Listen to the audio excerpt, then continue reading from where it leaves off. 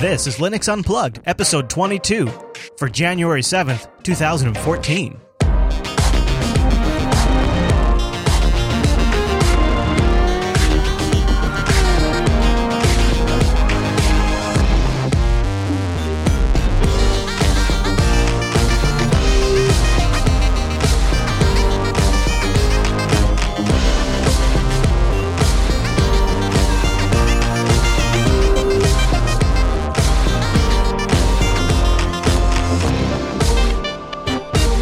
And welcome to Linux Unplugged, your weekly Linux talk show that's still airing out the studio after a power supply failure.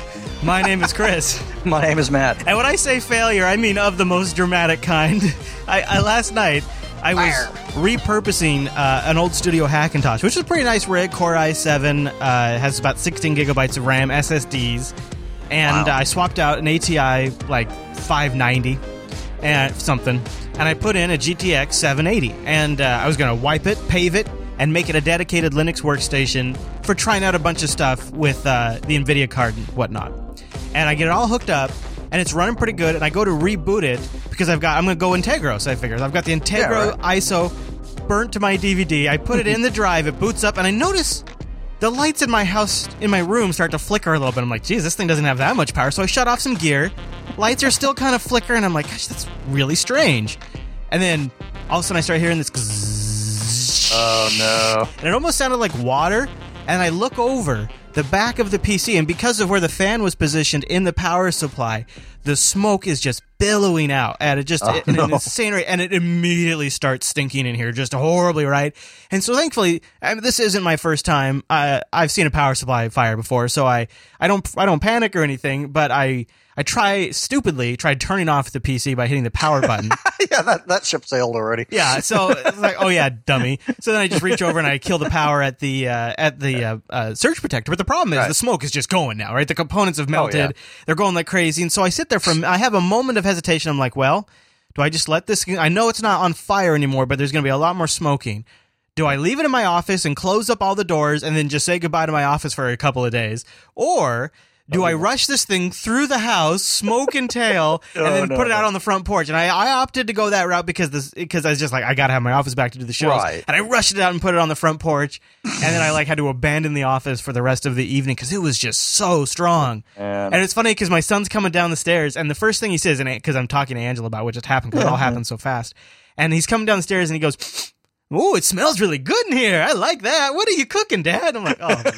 And then by the time he gets to the bottom of the stairs, he's like, "Oh, that smells horrible." So it was kind of a crazy. And so now I was going to build this awesome Linux workstation because as we move to the new studio in March, we're going to be redoing all the computer layouts. And I thought, okay, well, I'm going to get myself set up with a nice Linux workstation at the new studio. I'll get it all loaded up with Arch and Steam and all that kind of stuff, and I'll have an HDMI feed to the live stream so I can do some, Let's Plays just on the stream when I want. So I'm getting this thing all configured, like with all these hopes and dreams, and then boom, fire happens, and now all of the components of the computer just reek. And the brand new GTX 780 I got totally smells to high hell. And this was like one of these purchases I get where I'm like, well, you know what? It's 2013. If I buy this right now, I'm going to use it in the new studio. This is going to be a tax write-off. Right. You would think, yeah. Yeah. So now I'm worried, like when I fire up that graphics card, if it still works after a power supply freak out like that, the components could be damaged, and that's a really high voltage piece of equipment. So if anything's going to get damaged, it's going to be that. And so it could be totally fried now. I don't know. But I don't want to plug it into anything because I'm worried it's going to fire it up and make the whole room stink all over again. So well, that's when you take it to a Starbucks, and you just set yourself up on a table. I'm a real jerk, you can tell. Yeah. You go to somewhere you don't really have anything invested into it, whatever, and then just act all surprised when it catches on fire. Yeah. No, the chat room thinks it was Integros' fault. No, it was probably switching ATI to NVIDIA. It was putting the probably the video cards pulling more power. Although this is a high-end 1,000-watt power supply. Because I got a really good one because it was the Wirecast machine and it ran 24/7 and it was our production machine. So I went high-end components in all of it. And I wonder if it's still under warranty, because that sounds kind of messed up. But you know how we were having problems with that Hackintosh? Oh, yeah. This power supply might have been failing for a while, now that I think about it. Oh, that one. Yes. Okay. Yeah. That could be why. Yeah. So I'm wondering, and so I think what happened was when I put the blank, I was going to burn a DVD, and I put it in the drive, and I think just spinning up the optical media was just the straw that broke the power supplies back, and there you had it. Jeez. Well, I'm glad no one was hurt. And just stinkiness. Nothing. A good bad. call on taking it outside, opening up a window is a fast track to getting the fire department called on you. I know. Well, that's what I was worried. I've been there myself. I actually had that happen once. All the smoke detectors here are connected, so I was a little worried that the whole house would start buzzing like crazy, and didn't want that either. Usually there's like I think it's like a 3-second delay, and then it's like, at least at ours anyway, it's the same thing, and then it's like after 3 seconds, it's all over. They're all going off. Yeah, I wanted to play Steam. All right, well, I got some feedback to get to. Noah wrote in with some follow-up to our predictions episode that we had a ways back. Now, before I get to this, I want to just mention for people who maybe have just started listening to Linux Unplugged, one of the things that we do here on this show is we do follow-up to the Big Show Linux Action Show, which gets so much email that we just simply cannot get to it all. So a lot of times in this follow-up section, we'll pick up on threads that were started in the last, and this here from Noah is one of those exact threads. So Noah writes in, he says, in the predictions episode, you talked about the death of Microsoft. Let me start out and say, I do not believe this will be happening anytime soon. I think Alan Mulally will become the CEO of Microsoft and will think the open source closed argument is similar to two nerds sitting in a room debating Batman versus Superman. I think Mulally will make a new structure for Windows. The basic version of Windows will be based on an open operating system that relies on a central server to operate the machine, similar to how Chromebooks rely on Google for services. Then I think Microsoft will release a pro version of Windows that really will be closed and have all the goodness/badness Windows currently has. Here's the twist. In an enterprise environment, basic workers will have the basic version of Windows, while IT admins will have top-level execs will have the pro version. This pro version will give them tools to control and monitor the basic versions of Windows. Everything from various levels of access to automatically generated reports on productivity based on time spent on certain apps. This will give Microsoft a competitive advantage over their newest business enemy, Google. This also allows Microsoft to further push Office into the subscription service because basic users will have to pay to have an advanced feature not offered in web apps. Don't get me wrong. I'm far from a Microsoft lover.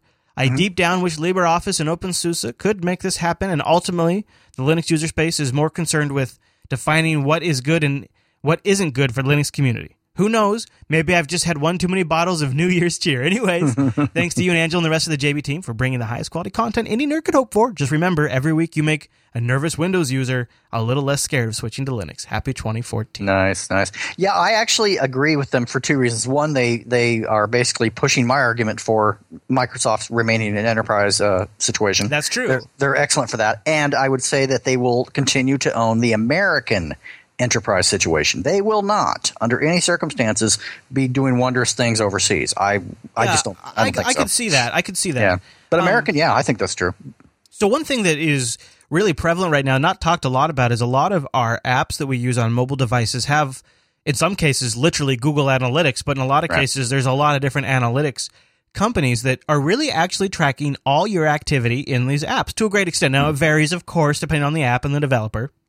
But they can get down to how much time you spend in a particular function of the app, what other apps you switched from, the location, the geolocation, you ran it from the Wi-Fi network, all these things, the time you spent doing different things in the app. Wouldn't it be interesting, like he's saying here, wouldn't it be interesting for Microsoft to say, well, you know what we're going to do?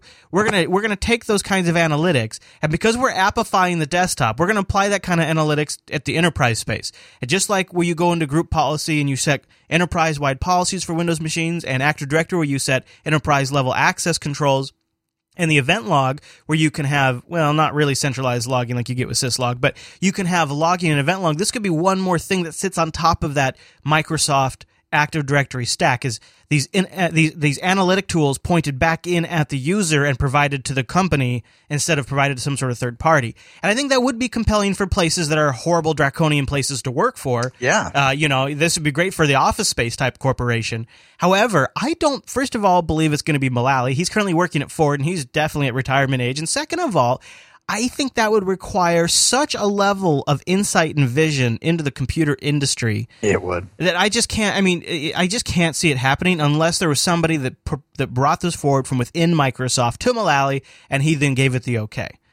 Well, I think, and if you look at something like Yahoo, here's an example. If they took a superstar from Google, dropped her in, very, very talented, amazingly talented person, who, despite having all this amazing talent, has really done not been able to do squat to really turn Yahoo around. That Yahoo still doesn't know if it's a search engine or a directory or what the hell they are. They're still or all a over media the map. company now. Or a media company or an AOL. Yeah, because they got the whole AOL thing going. I mean, they're all over the map. So I think Microsoft suffers some of the same thing. I think their stuff is so deeply rooted down to the core that bringing in a new talking head isn't going to solve any problems for them at all. Yeah. And I just don't.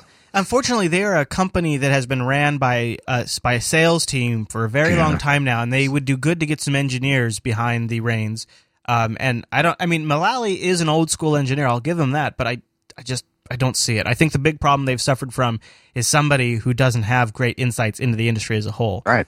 That's it. So I have some more feedback to get to. Let's see here. Boy, we had a lot of stuff on the GNOME on the GNOME in the GNOME thing. Yeah. I think what I want to do is I want to cover a bit of late breaking news. We don't normally cover breaking news on the Linux Unplugged show, but this just happened about an hour ago, and it's huge. So I want to talk about that because we'll definitely cover it more in last. But since it just happened, I want to get people aware of it. But before we get to that, I want to thank Ting.com, sponsor of Linux Unplugged. Ting is mobile that makes sense, and Ting also offers you some great devices with some amazing rates. You only pay for what you use with Ting. It's $6 a month for a phone, and then it's whatever usage, your minutes, your megabytes, and your messages on top of that. Ting is my mobile service provider. Ting is Matt's mobile service provider. Right. And, I don't know if you recall, Matt, but a few weeks back, I think it was December, they were doing a survey where if you're on AT&T or Verizon and you took a survey and did their savings calculator, it wasn't even a survey, it was just their savings calculator, you would be entered to win a free cup of coffee. Oh, I remember that. That was actually really popular. It was pretty cool. Ting is a very transparent company, and this is one of the things I like a lot about them. As I really pride myself on trying to research and understand the companies that I spend my money with. And so I really like this aspect of Ting. And so they're sharing some of the data they got from those savings calculator from the coffee survey. And here's what some of the results are. 92% of participants would see some savings in their monthly bill.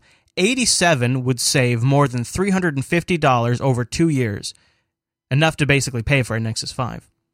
82% would save more than $600 over 2 years. Now here's what's really crazy.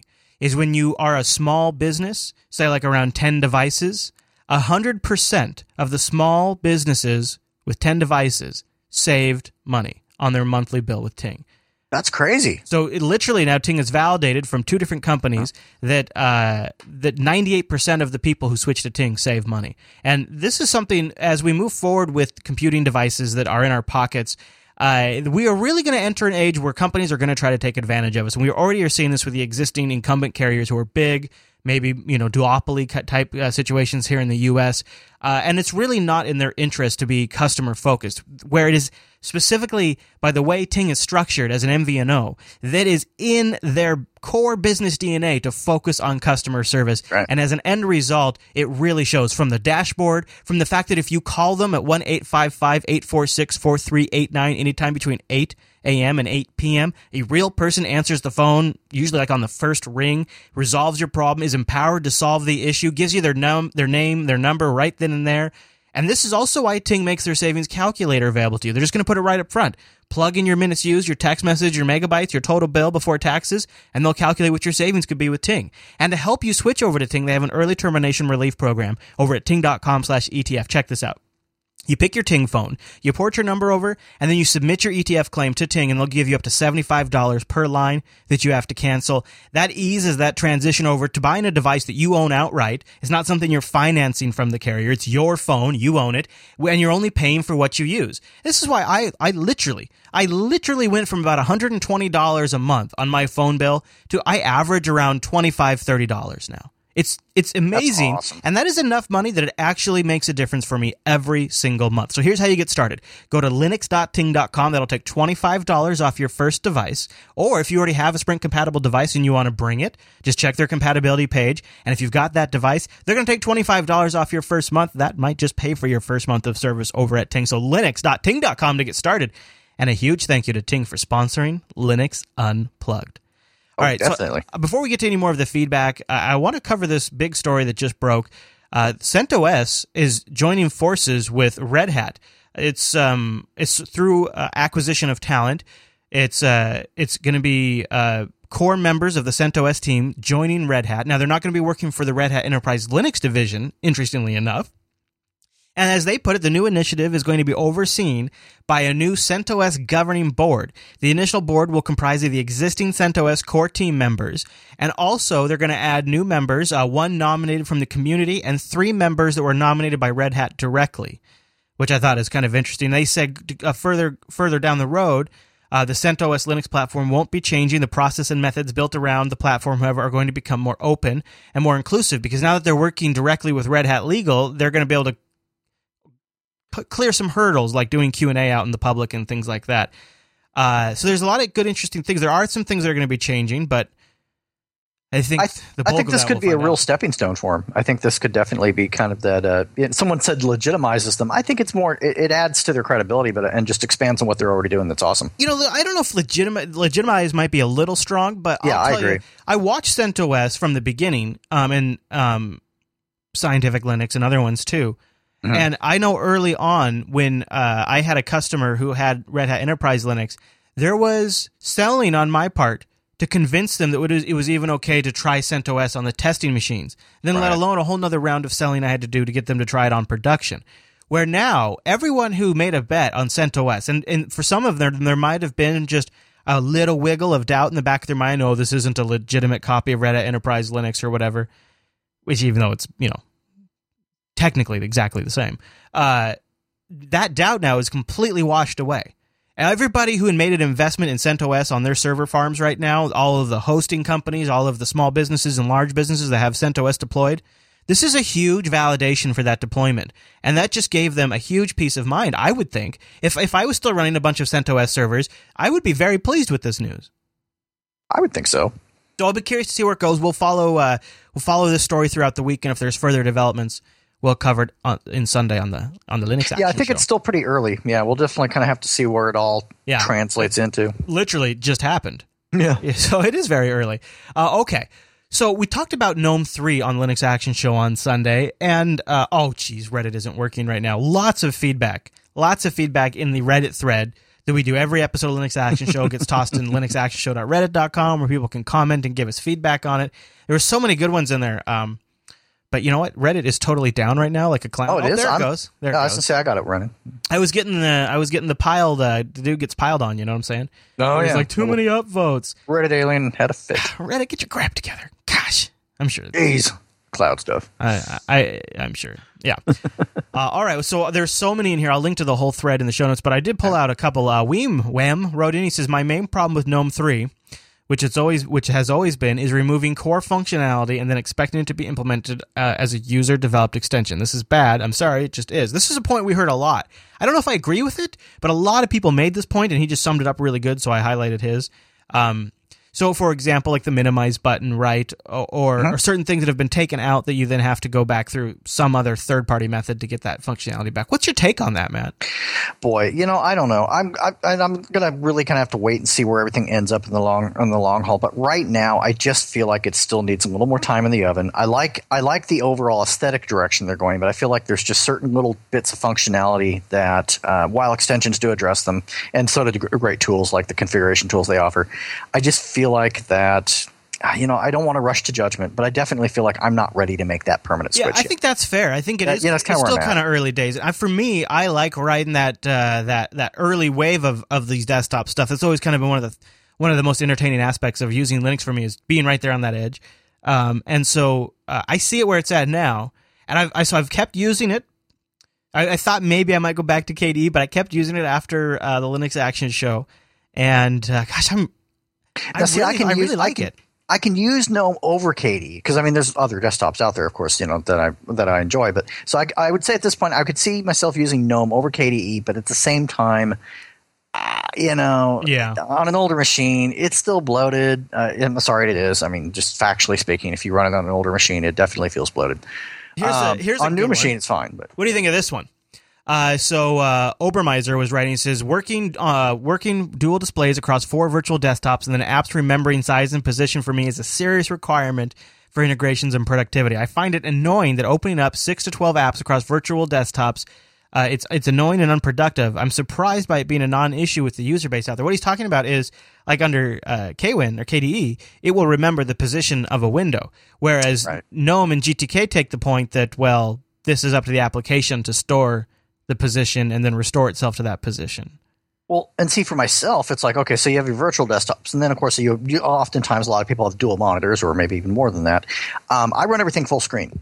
And so, I'm doing side by side with whatever I'm working on in one workspace, and then if I need to switch to another virtual desktop, I do. No big deal. Crazy, and so I just full desktop. It's just never been a thing for me. One of the bits of feedback we got on the GNOME 3 stuff is, if you want a tip for working with GNOME 3, is every time you decide to start a new task or open a new window, move it to its own virtual desktop. So don't think of virtual desktops as just a spot to store a new window, but every time you begin a new activity, you instead of opening a new window, you open it in a new virtual space. And so I've been trying this even like with like multiple web browsers. So I have the email up in one web browser, and I have the Slexy Pastebin site up in another browser. And so I highlight the email in one, and I slide down and I paste it, and it actually has been working quite well for me. So I'm going to continue to try that out instead of having a bunch of windows on one virtual desktop. Because what I've always done before is, this is my web browsing virtual desktop, this is my email and IM virtual desktop, this is my terminal virtual desktop, and it's always been very structured in my mind. And now I'm going to do it more just based on, hey, I need a task, so I'm just going to create a virtual desktop. Because he pointed out in GNOME 3, you can create and destroy virtual desktops at whim, just like you can open and close Windows, so there's no real disadvantage to doing it. Yeah, exactly. That's really it. And I mean, a lot of people think, well, why the hell would you run everything full screen? I mean, for myself personally, it just comes down to usability. I'm very, very easily distracted, so I don't want a lot of crap on the same screen. I have noticed, actually, I can't deal with that. It is easier to focus, especially for videos and chat rooms and stuff like that. All right, well, one little bit of news that just broke too, and we're going to be covering it way more in Linux Action Show on Sunday. We'll be covering all of the best of Linux. It's already first day of CES. It's already been a blowout for Linux there. WebOS made a comeback.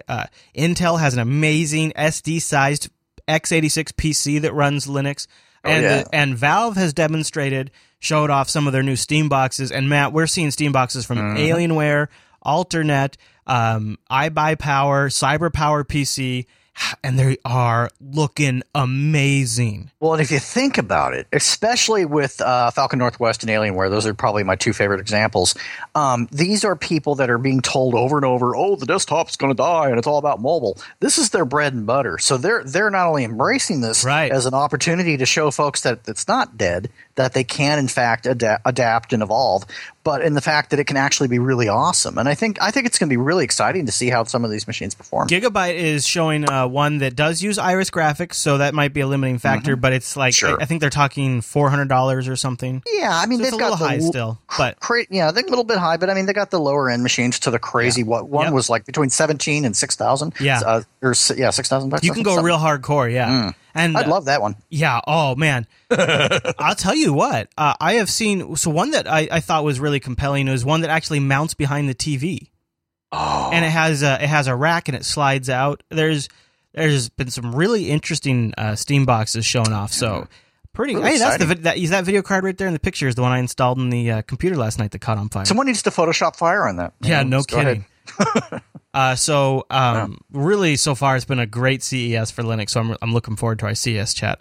Well, I like the variety. I think that's like my number one thing that I'm really most excited about it. Even if you're not a gamer, you have to appreciate the fact that they are bringing back the desktop at some level. Yeah, various forms. And it's so cool to see these different takes on it. Like Falcon Northwest is doing like a very cool paint job on the side of the case, and there's so many different approaches to this problem.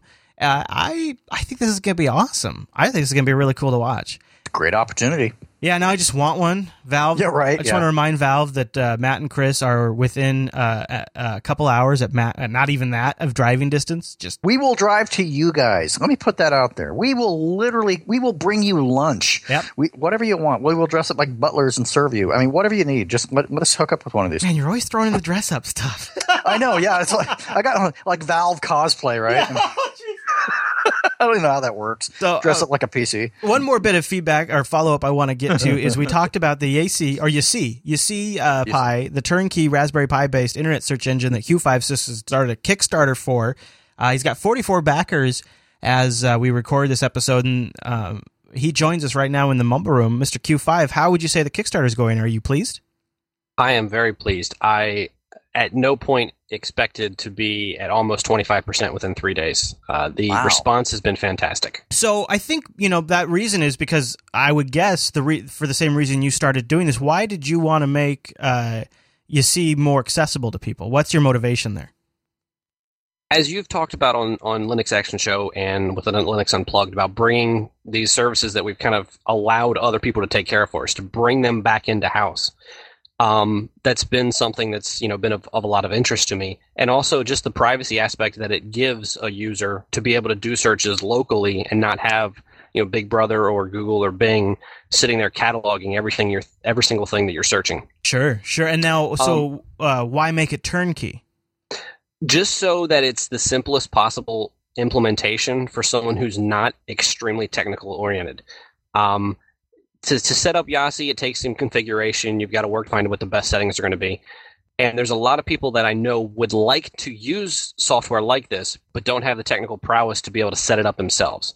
This way, everything's done. They get the item, they plug it in, they're good to go. Now, they may have to set a port on their local router, so that the actual unit can talk out to the rest of the network. But that they can do just in their basic router settings. I guess my first question when I saw this is the Pi powerful enough to pull this off? Is it got enough juice? To do searches, yes, it has enough juice. To do searches and also crawl and index the web, no, it doesn't. The Raspberry Image, which is what most people have been using for running YaCy on Pis in the past, Raspberry is a great release. It's a great distribution, but it has a lot of overhead because it's intended to be a full-fledged OS for everything. So you can get it and you can run an entire full-built Linux distribution on your Raspberry Pi. What I am doing is I've built a custom Puppy Linux ARM release specifically for the task of running YaCy. So it does not have any of the extra overhead or anything else that it doesn't need. It's as trim and as slimmed down as possible so that it can achieve the goal and nothing more. Very nice. And so I've got this picture up on the stream of your little Raspberry Pi cluster that you're testing different images on. And what are you kind of doing to test the performance of it here? I've got several different builds of the ARM release of Puppy Linux itself, testing different variants of, compiling BusyBox and seeing, okay, well, can I get better performance if I compile it with certain options and not other options? Using the Debian RML binaries, just kind of picking through which ones are going to be the best for what I need. And then once that's set up, testing, just basic one Java implementation and seeing, okay, which of these, OS setups works the best. And then the next step I'm going to go to is to figure out what's the best Java choice to use, because there are several that we can do. And then once that's chosen, then take the next step of, okay, what's the best way to configure the actual settings within YaCy so that the performance is the most stable. Wow. And so are you hoping to sort of raise awareness of the YaCy project with this too? Because I think a lot of people are seeing this and they're going, well, maybe I'll just roll this myself. Are you okay with that outcome? Actually, I am perfectly fine if the campaign is a failure. It does not bother me. If this gets word out about the YaCy network and it gets people interested in it and it gets people actually deploying it, whether it's on laptops, their home, whether they get like a DigitalOcean VPS, a little $5 a month instance and throw it up, as long as it brings higher visibility to the project, I will be happy. This is probably a great use for a DigitalOcean VPS, wouldn't it? I think it is. Now, have you considered reaching out to the YaCy project and saying, hey, you guys cool with this, or have they talked to you? I've actually was contacted by Michael Christian, who is the maintainer of the YaCy project. Got a message from him today, had a couple emails back and forth. He is totally on board with it. He said, hold on, let me see if I can actually pull it up real quick. Hold on a second. So that's great. I was actually in the middle of emailing back. I wonder if he must have. Maybe he was watching Lass. Maybe he's a viewer. You never know. Hey, you never know who's watching. Possibly. You never know. Well, hello if he is a viewer. All right. So we got 44 backers. There's 42 days left to go, folks. If you want to pledge, we'll have a link in the show notes to this, or you could go over to Kickstarter and search for YaCy Pi. And, okay, I have the email up right now. Yeah. It goes on, and then part of it, he goes, there's already been discussion if, Yasi Pi, my project, is good or bad for the Yasi, network. And if a production of commercial Yasi type products are liked or disliked by me or the other developers. He said, let me clear this out right now. I like the Yasi Pi project, and I am happy to support you. Awesome. And I responded back to him. I said, look, my goal is not to actually start producing these commercially and selling them. The Kickstarter campaign is to help defer the development costs of actually being able to do this. Once that's done, the SD card image will be completely released freely. They will have a copy of it. It'll be on SourceForge. I'll have it on the actual website. So anyone can then at that point go get the SD card image, burn it onto their own SD card if they have a Raspberry Pi, and go. That's awesome. My goal is not to make money off of this. It's to raise awareness and to get the tools into people's hands so that it can actually be used. Well, you are a gentleman, sir. I've been borrowing, quote unquote, a really nice, not just the Raspberry Pi, but also an HP dock that was made for the Atrix, I think it was, like way back in the day. And so I've been experimenting with different uses for the Raspberry Pi, and I think if you get that performance spot in there, that is perfect for a device like this. It's essentially a search appliance for your house. Yeah. Awesome. All right, well, Mr. Q5 Sis, is there anything else you want to share with us before we go back on to other business? Not really. Just I hope that anybody who is listening to this or is considering it, if you don't have the money to donate, that's okay. Just instead help spread the word. Well, good work, and I think it's awesome you'll be releasing the image if we reach that goal too, because then other folks who already have the Pi can take advantage of it. So, and there are also, if you don't have a Pi yet, he's got backing levels, which will get you like a complete solution, and you just take it and go. So, well, good work, sir. And stick around if you'd like, and join us for the rest of the discussion here in a moment. Yeah, congratulations on the progress so far. That's really awesome. Yeah, that is really great. So I want to take a moment and thank our second sponsor this week, and that, speaking of DigitalOcean, we were just talking about them, is DigitalOcean. DigitalOcean is simple cloud hosting dedicated to offering the most intuitive and easy way to spin up a cloud server. Users can create a server in 55 seconds, and pricing plans start at only $5 per month. 512 megabytes of RAM, a 20 gigabyte SSD, one CPU, and a terabyte of transfer for that $5 a month. DigitalOcean has data center locations in New York, San Francisco, and Amsterdam. The interface is simple, and it has an intuitive control panel which power users can replicate on a large scale with an API. And DigitalOcean also offers a vast collection of tutorials in their community section, and users can submit articles. And if DigitalOcean publishes that piece, 50 bones, folks. You'll get $50 from DigitalOcean. You can get the link to it, more info about that in our show notes. Now, here's the thing. You guys get to be part of the HIP Club. We got a special thing. We're still using the special promo code from last month. Now, I know you're going to think, but Chris, this is January. Trust me, dear viewer, listener, I know that. But I like every now and then to get you guys in on the club. We like to sometimes stick it to the man, right? Well, guess what? You can still use Linux Unplugged December when you're over at DigitalOcean, and you'll get a $10 credit, and you can try out that $5 machine for 2 months for free when you use the promo code Linux Unplugged December. I want to recommend you do it, and Q5 Sis kind of inspired me. I kind of want to go throw on my DigitalOcean droplet, or maybe spin up another one. Hey, I'd pay $5 a month for my own totally private, completely self-controlled search. I think that's totally worth it. Oh, definitely. I think I'm going to do this. I think that's a great idea. So DigitalOcean has all kinds of great technologies. KVM for the virtualization, SSD hard drives for the speed, amazing hardware, a flexible API, great bandwidth, and of course they also offer incredible pricing. You can get a $5 a month machine, 512 megs of RAM, one core processor, 20 gig SSD, 1 terabyte of transfer. You go up to $10, then you get a gig of RAM, you get 30 gigs of storage, and 2 terabytes of transfer. You go up to $20, it's 2 gigabytes of memory, 2 cores of CPU, 40 gigabyte SSD, and 3 terabytes of transfer, and on and on and on. They also offer hourly pricing if you just need to do a little testing. If you're working on a web app and you want to have your client take a look at it, you want to have a few folks just to do some Q&A or maybe some critiquing for you, you could toss it up on a DigitalOcean droplet, turn it on, and then you just pay by hour, and the rates are absolutely, nobody beats these rates. It's awesome. So go over to DigitalOcean.com and use our special limited time promo code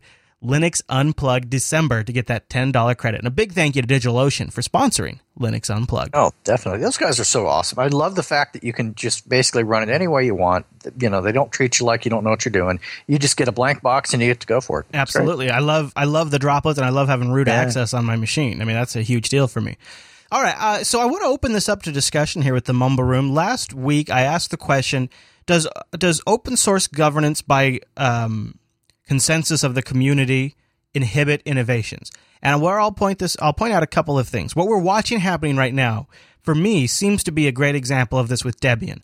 They're down the path now of choosing something besides systemd, primarily because they are concerned about portability to the BSDs. Even though, according to the voluntary software survey for Debian users, only 0.8% of Debian users would be affected, or it might even be less than that. It is an infinitesimal small portion of the Debian community that would be impacted by the switch to systemd. But the switching to systemd would be, I would see the positives of that would be much more interoperability with Linux at a larger scope.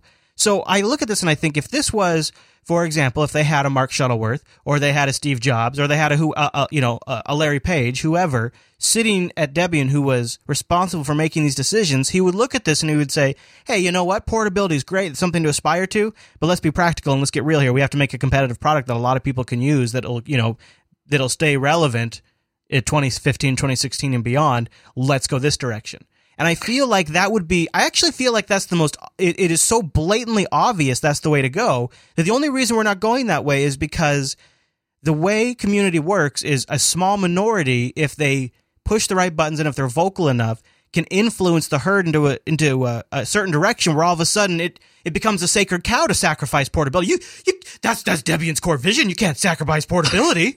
You can't do that. And if you took a rational look at it, and if somebody who was a leader, a dictator, if you will, or a benevolent overlord looked at it and said, "Come on, this is just not practical. It's not tenable. Let's get real here." I feel like that's what would happen. Yeah, go ahead. I beg to disagree there. Do it. Because first, it might seem a bit weird that Debian has such a strong feeling about its principles, but that's just it. Principles. Openness, diversity, and nobody knows what the future will hold. Is it principles, or is it almost like we don't want to... We want to tell ourselves. I think it's ego crap. Personally, to me, it feels like we don't want to say, even though it's not true. I feel like a little bit is, we don't want to bet the whole farm on Linux because maybe 10 years down the road, Linux is going to die, and we want to be this portable system that will move to whatever becomes the new king. Like it's almost like a fear to commit to Linux in a sense, even though it sounds ridiculous. That's almost what it sounds like to me when I look at it. I don't know if it is principles. I feel like principles is a way to cover up that fear. Unless they can cite something concrete besides ego stroking, I'm just not buying into the whole, Systemd stuff is already coming through on SID and testing, so I mean, we all know that they're going to go Systemd. Well, I don't actually know. It's not looking like they are going to go with Systemd. I think you think they're going to do Upstart? Or? Well, I'm not. No, they're going to OpenRC, I thought. Yeah, I mean, I don't know what they're going to go with, but now it's looking like, according to what I read on Linux WN over the weekend, it looks like they're not going the Systemd direction.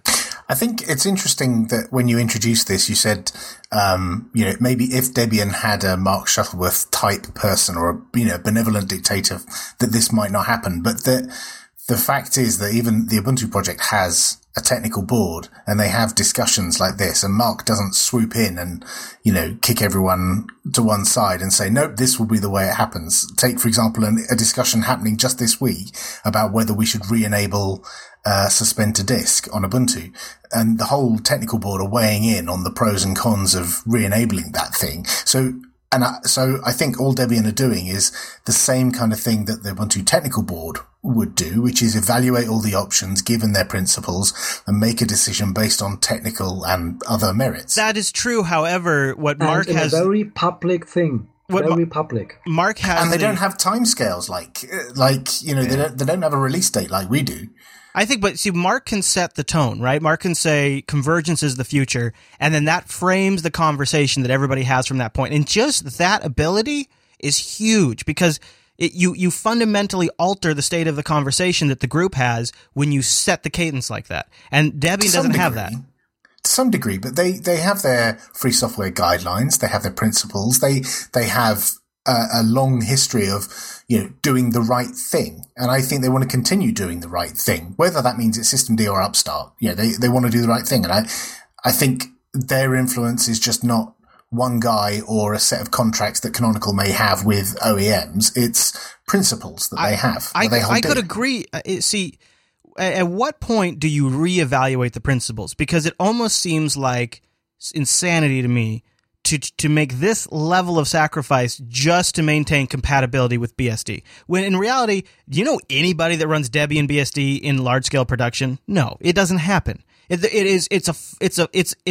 a dream. It's a hope that the Debian project could get utilized for something that the BSD guys have already got covered. They're pretty happy with their package management, and they're going off doing their own thing anyways. It seems like Debian's principles drive them to aspire to something that is ludicrous. Well, I don't know. It's going to be interesting to see how it turns out. At this point, unless I can actually see a working table citing exactly what the hell they're dragging their feet with and why, because for just the average guy looking into this, it's mind-boggling. It's just like, oh my God, make a decision already. Seriously. I feel like, but this isn't the first time that the Debian. Oh no, project Debian's famous for it, but it does kind of get old after a while, though. Well, it does. Well, the problem is they are not just 5 guys; they are several hundred guys, and they just have different opinions, and they need to talk about it. You ever heard too many chefs in the kitchen? By the way, it's absolutely fine. By the but way, it is good because I don't mean to keep cutting you off, but I want to respond to each point you're making. That is true to an extent. But it also allows for stagnation, and it allows for a washing down to the lowest common denominator. And instead of making something amazing and streamlined, you can make something that makes everybody happy. And I talked about this with GNOME on the Linux Action Show, is when you have design by community, you really get something that's not that great. And when you have design... Sorry, that was true. No, I didn't say it. But you are making my point for me. It is exactly that. And I feel like you could apply that scenario to Debian.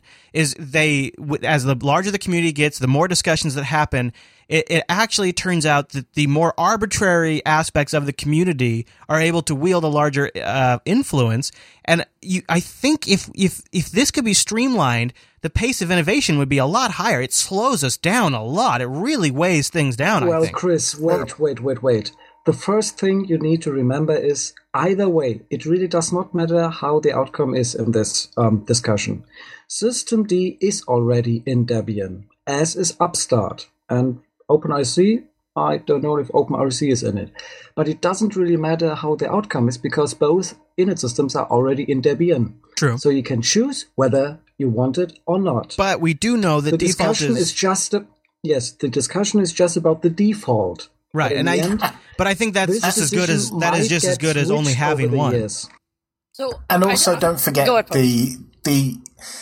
what we're all navel gazing and bike shedding about. This same thing will have been happening on that mailing list over the years, and nobody would have been looking at it. There would have been no Twitter. There would have been minimal podcasts. There wouldn't have been, everyone sharing on Twitter links to, oh, so and so said this on the Debian project mailing list, because nobody cares.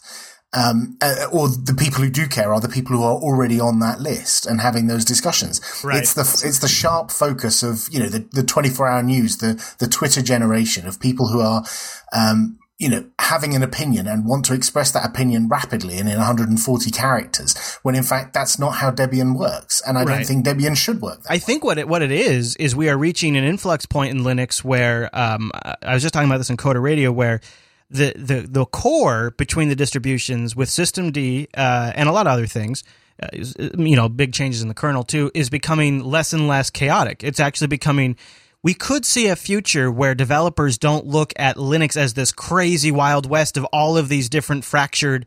I mean, you talk about Android fragmentation. Let's talk about distro fragmentation for a minute. But that is kind of coming together. It's kind of congealing a little bit. And Debian is now at a crossroads where they could choose to go down that path, or they could choose to be fragmented and different. And the hope is, because Debian is so important to all the people built off of it, and because Debian is such a critical distro to Linux itself, I want to see more great development come into Linux. And I feel like the more consistency we have there in the middle of these distros, the better time we're going to have from our the better applications we're going to get, the more applications we're going to get, the more people that will target Linux.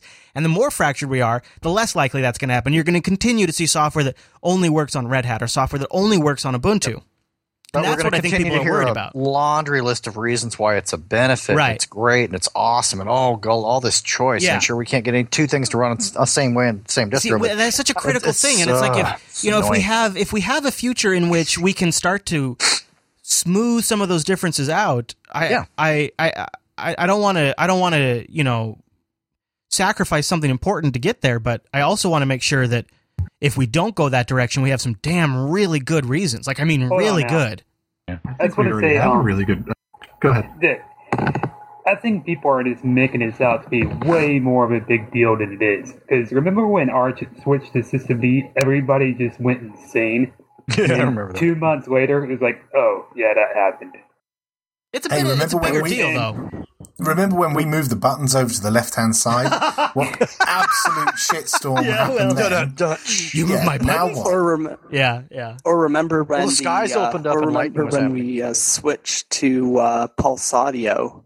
Well, that was kind of crappy first. Yeah. So, but I think the stakes are a little bit different in this one because it's more about what future Linux is going to look like and how compatible each distro is going to be with each other. And, if skills learned in one distro, like how to stop and start services, are applicable to another distro. And those small little things, like all to us, those of us who use Linux on a regular basis, they seem trivial. But people who are maybe like a Windows admin for their whole career and now they've just got Linux boxes, these are the little details that make night and day difference for them. And anytime, we can reduce the differentiation between the different distros, the better it's going to be for all Linux adoption as a whole. And I appreciate that they have a lot of technical requirements and principles to follow, and that's what makes Debian as good as it is. But I guess I have to wonder, again, if you took out the community element of the decision-making process and you just put a CEO in there, I think he would come down pretty handedly on the systemd side of the discussion.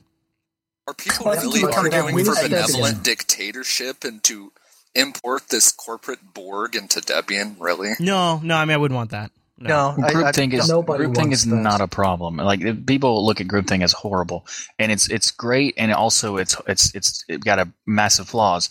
But if you had, like, say, a board of 3 people that were in control of the groupthink and saying this is the direction we're looking at, and then they have like a mediation situation, then you could basically get input from everyone, but at the same time, and you give input, but you also get like.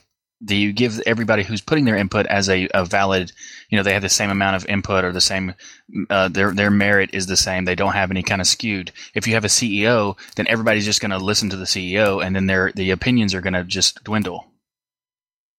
Yeah, I mean, the technical board is, I think, probably the right answer, I guess. I just look at this. We actually got a really good email in on this that really kind of, I thought, did a good job. It came from Kyle, and you guys can feel free if you think Kyle's off the rails to interrupt, but he wrote, I'm writing regarding your question in this week's Linux Unplugged about whether Linux has too much endless squabbling and consensus decision-making that inhibits innovation versus a top-down organization like Apple or Canonical that can follow a singular vision. Oh, don't get Popey started again.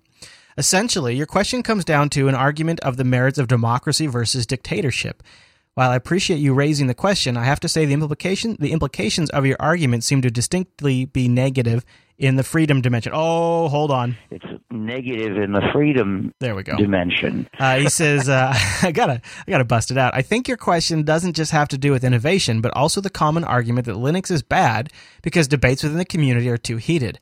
I'm sure many others will write in with technical or practical opinions on this question, but I thought I'd bring in a little bit of political theory since I have a liberal arts background that others might not. I would argue the Linux community is like the Roman Republic. It has its own sorts of dictators, consuls, tribunes, and any number of other competing powers. It has an armed citizenry, just like Rome did, where users are largely free to contribute code and start projects, and it is driven by a chaotic political structure that leads to competition and expansion.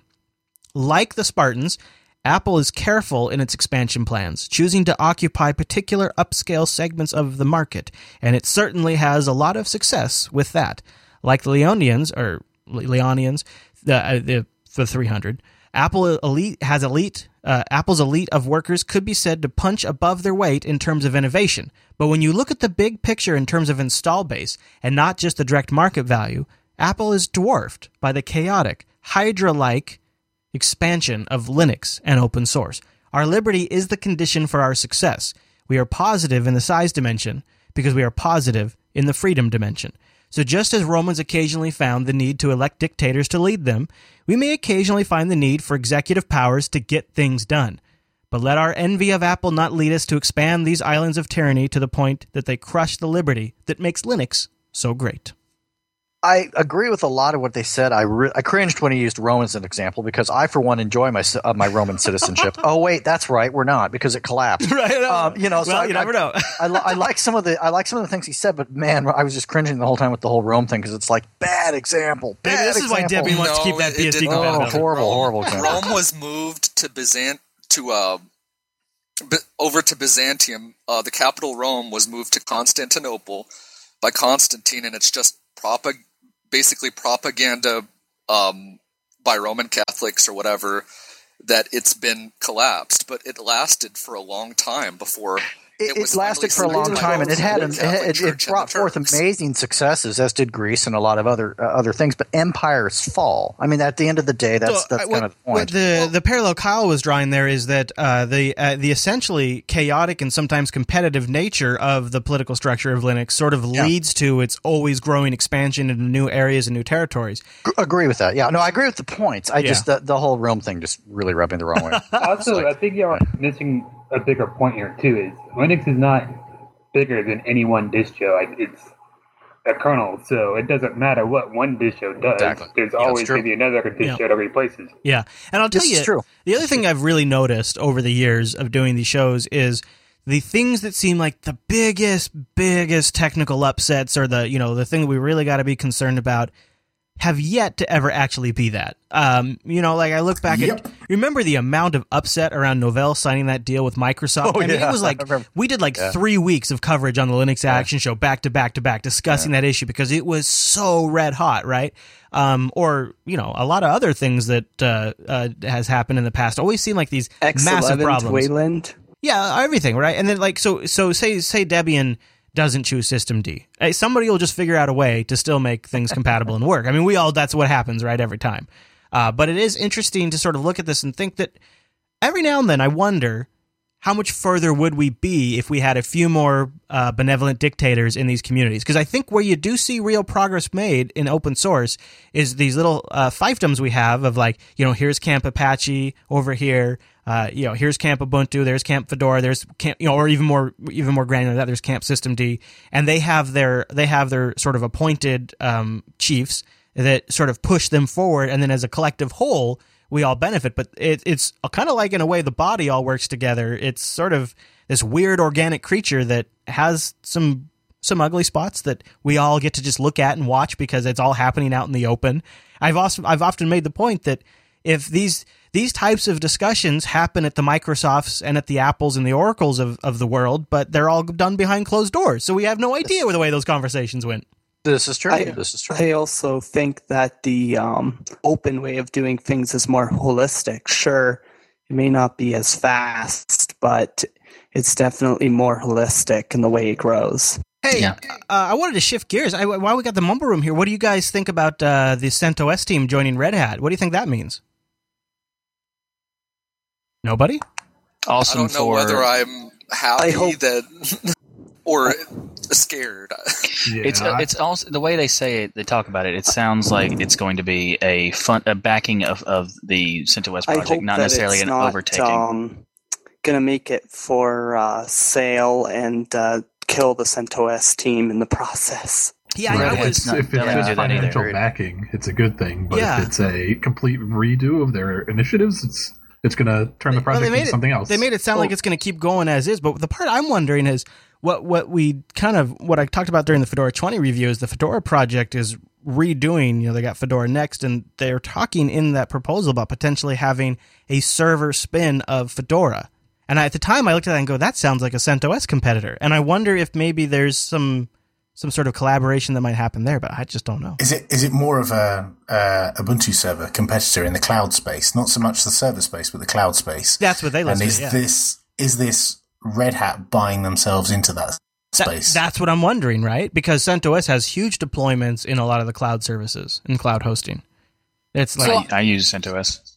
So I don't think Fedora will ever directly compete with CentOS in the server market, just because they target different areas. I mean, I guess Fedora could work well as in the cloud space, but CentOS is a much more conservative distribution than Fedora is. Right. And so it will act more like an Ubuntu LTS or RHEL itself. Because I've been in companies where we're still using RHEL 5 and it's still CentOS 5 and it's still supported. Mm-hmm. And you're not going to upgrade versions because it's such a huge effort to do so. And if you're on Fedora, if they have the current release cycle and they're releasing they release 6 months, right? It would be impossible to support that.